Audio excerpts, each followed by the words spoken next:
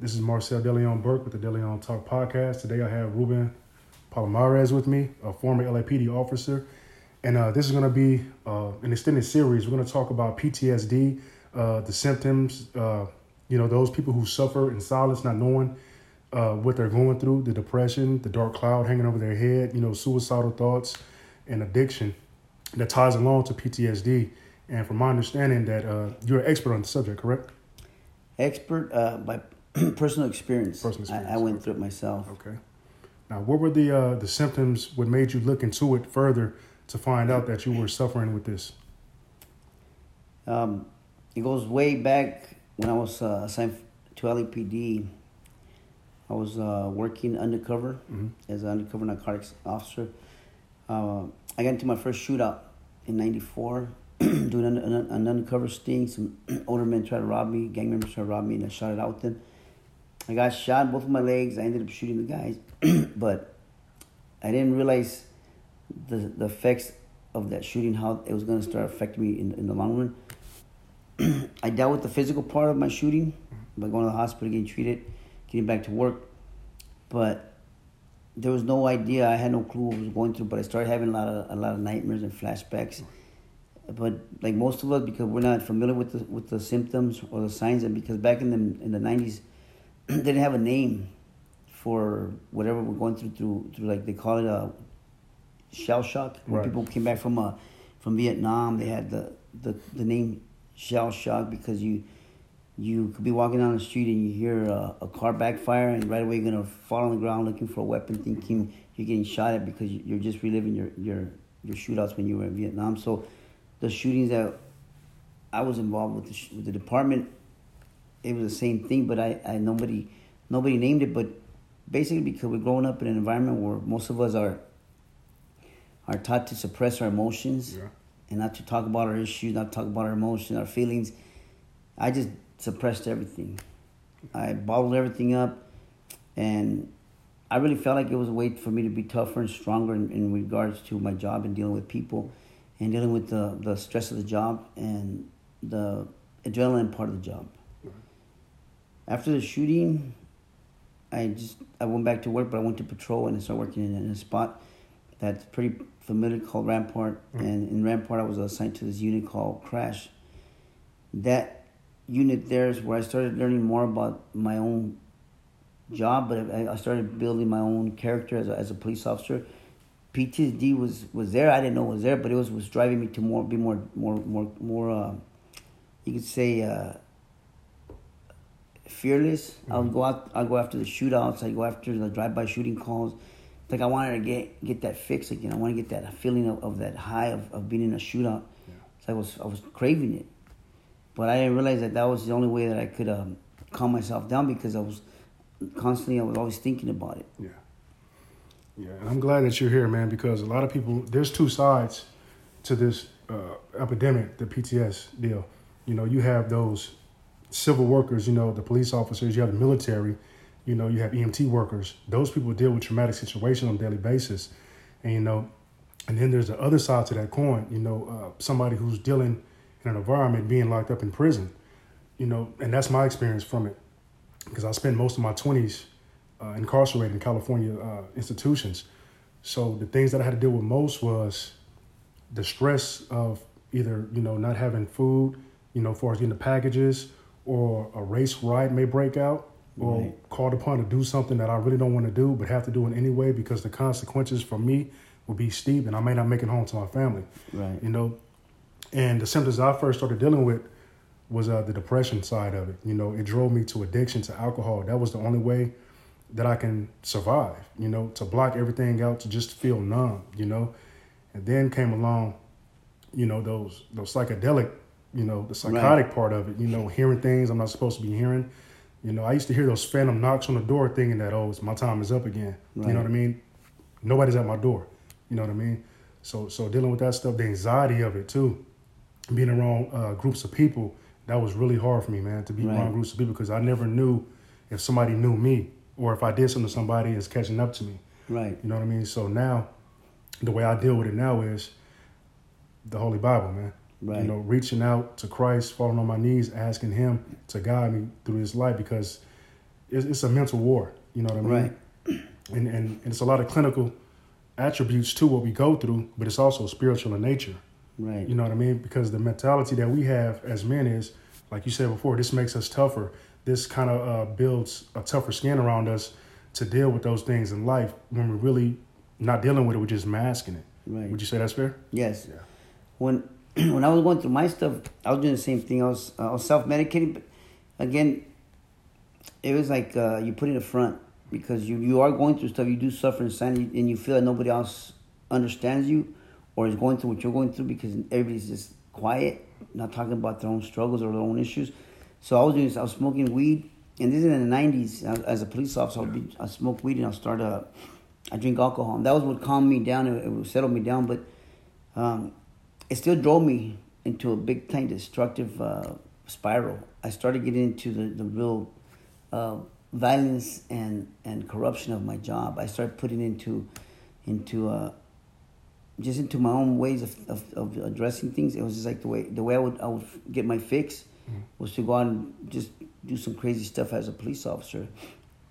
And just like you're talking about prison, I ended up having to I got 18 years of prison. I did 16 out of 18 because of this. And I still didn't know what I had. I just blamed it on my own issues. I blamed it on my own struggles, my own decisions. But I'm guilty of my own crimes, everything I did. But same like you, when I went to prison and I started reading the Bible, and then I started digging inside to see what was going on with myself.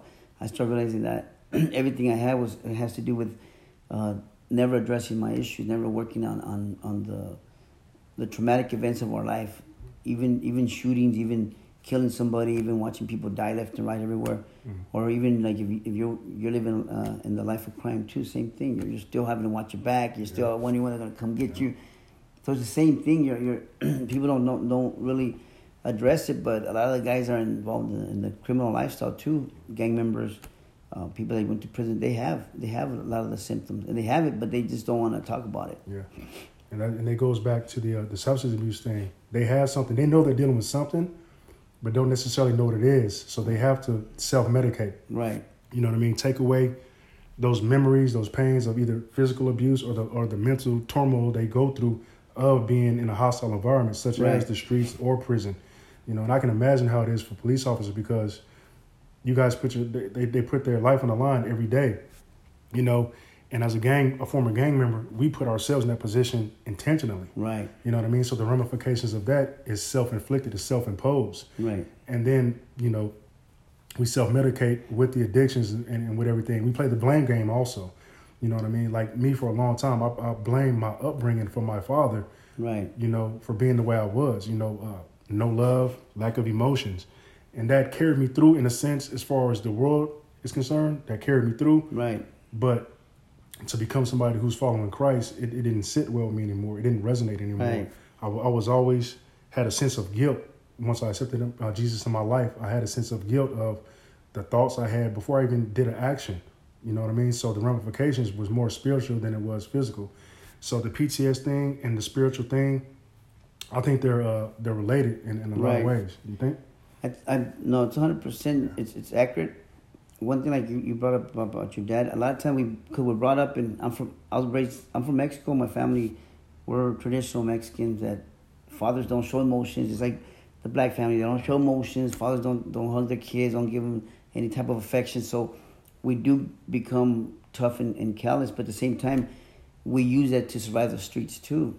And it's normal for it because we think it's a normal toughness for us to not be pushed around in the streets, be bullied in the streets, stand up for ourselves. Those are the type of, they could be good if you're using it for the right reason, but then when you start using it for all the other negative stuff, and it becomes self-destruction, like destructive.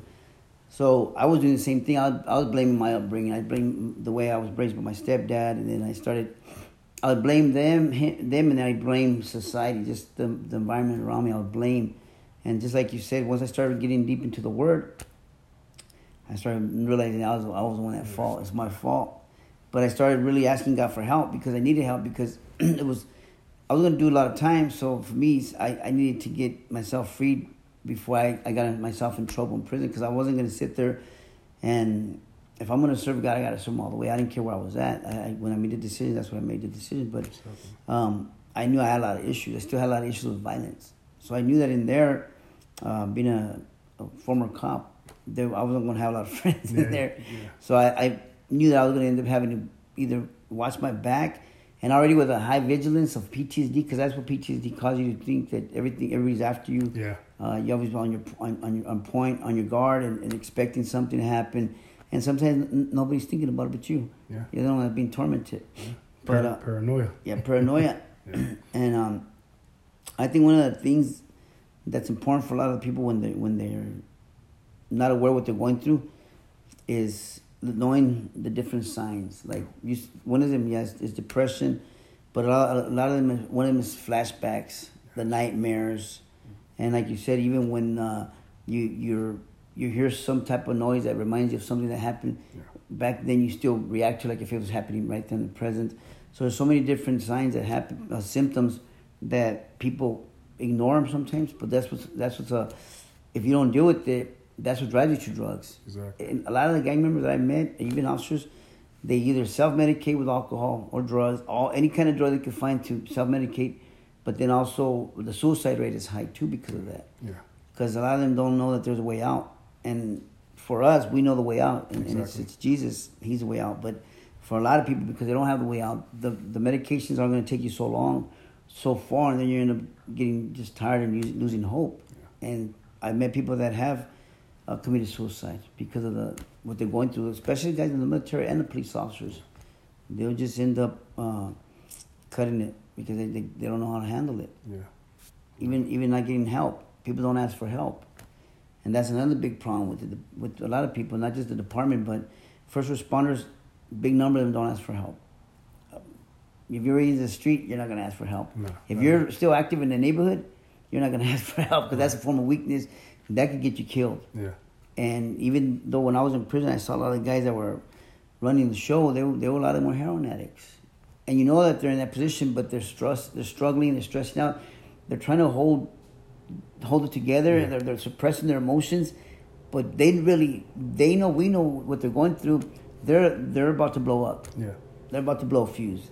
And if they don't blow a fuse, they're end up having to lock it up, or they're going to end up having to fake it till whatever something gives, or they're going to be miserable and bitter for the rest of their life until they die. Yeah, and it's usually the latter, usually miserable and bitter to the end, because to bury something and to hold it for that long, you end up breaking. You end up breaking, and then the people who are mostly affected by that is your family. You know what I mean? And you punish them. Yeah, you're punishing them. They're missing out on a lot of life that you could have offered them. Right. You know, just by being happy, because you're loved by more than just yourself. Right. You know what I mean? So. Something I listened, like I learned from my dad. My stepdad raised me, mm-hmm. but my stepdad was an alcoholic. So we were little kids. All I ever remember him is drinking a lot. He suffered a lot from his issues. I didn't know.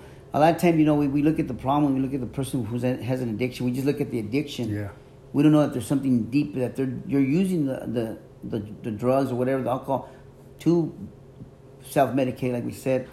But my dad, he would drink a lot, and he was always angry and bitter, and he was hurt. He was hurting, but we didn't know he was hurting. We didn't know what was wrong with him. We were kids, so we just look at him as an alcoholic. As I got older, I started asking him questions. Once I gave my life to the Lord and I was in prison, I started talking to him a lot about himself, because I wanted him to stop drinking. I wanted him to get healthy too. So the more I talked to him and I did some prayers, he ended up sharing a lot of his problems. When he was born in Mexico, he was raised in Mexico. His dad used to beat his mom a lot, and he ended up intervening every time to stop my grandfather from killing his own mom. So his mom ended up dying anyways, like through all the suffering she went through, and he ended up having to take her to the hospital in his arms when he was like 16. So that alone is that right there's a traumatic event. That's what you would call PTSD. Yes. And he was drinking all his life till he stopped. He just passed away a month ago. He was 80, so he stopped like in 62 years old. He stopped drinking because the Lord got a hold of him. He stopped drinking completely.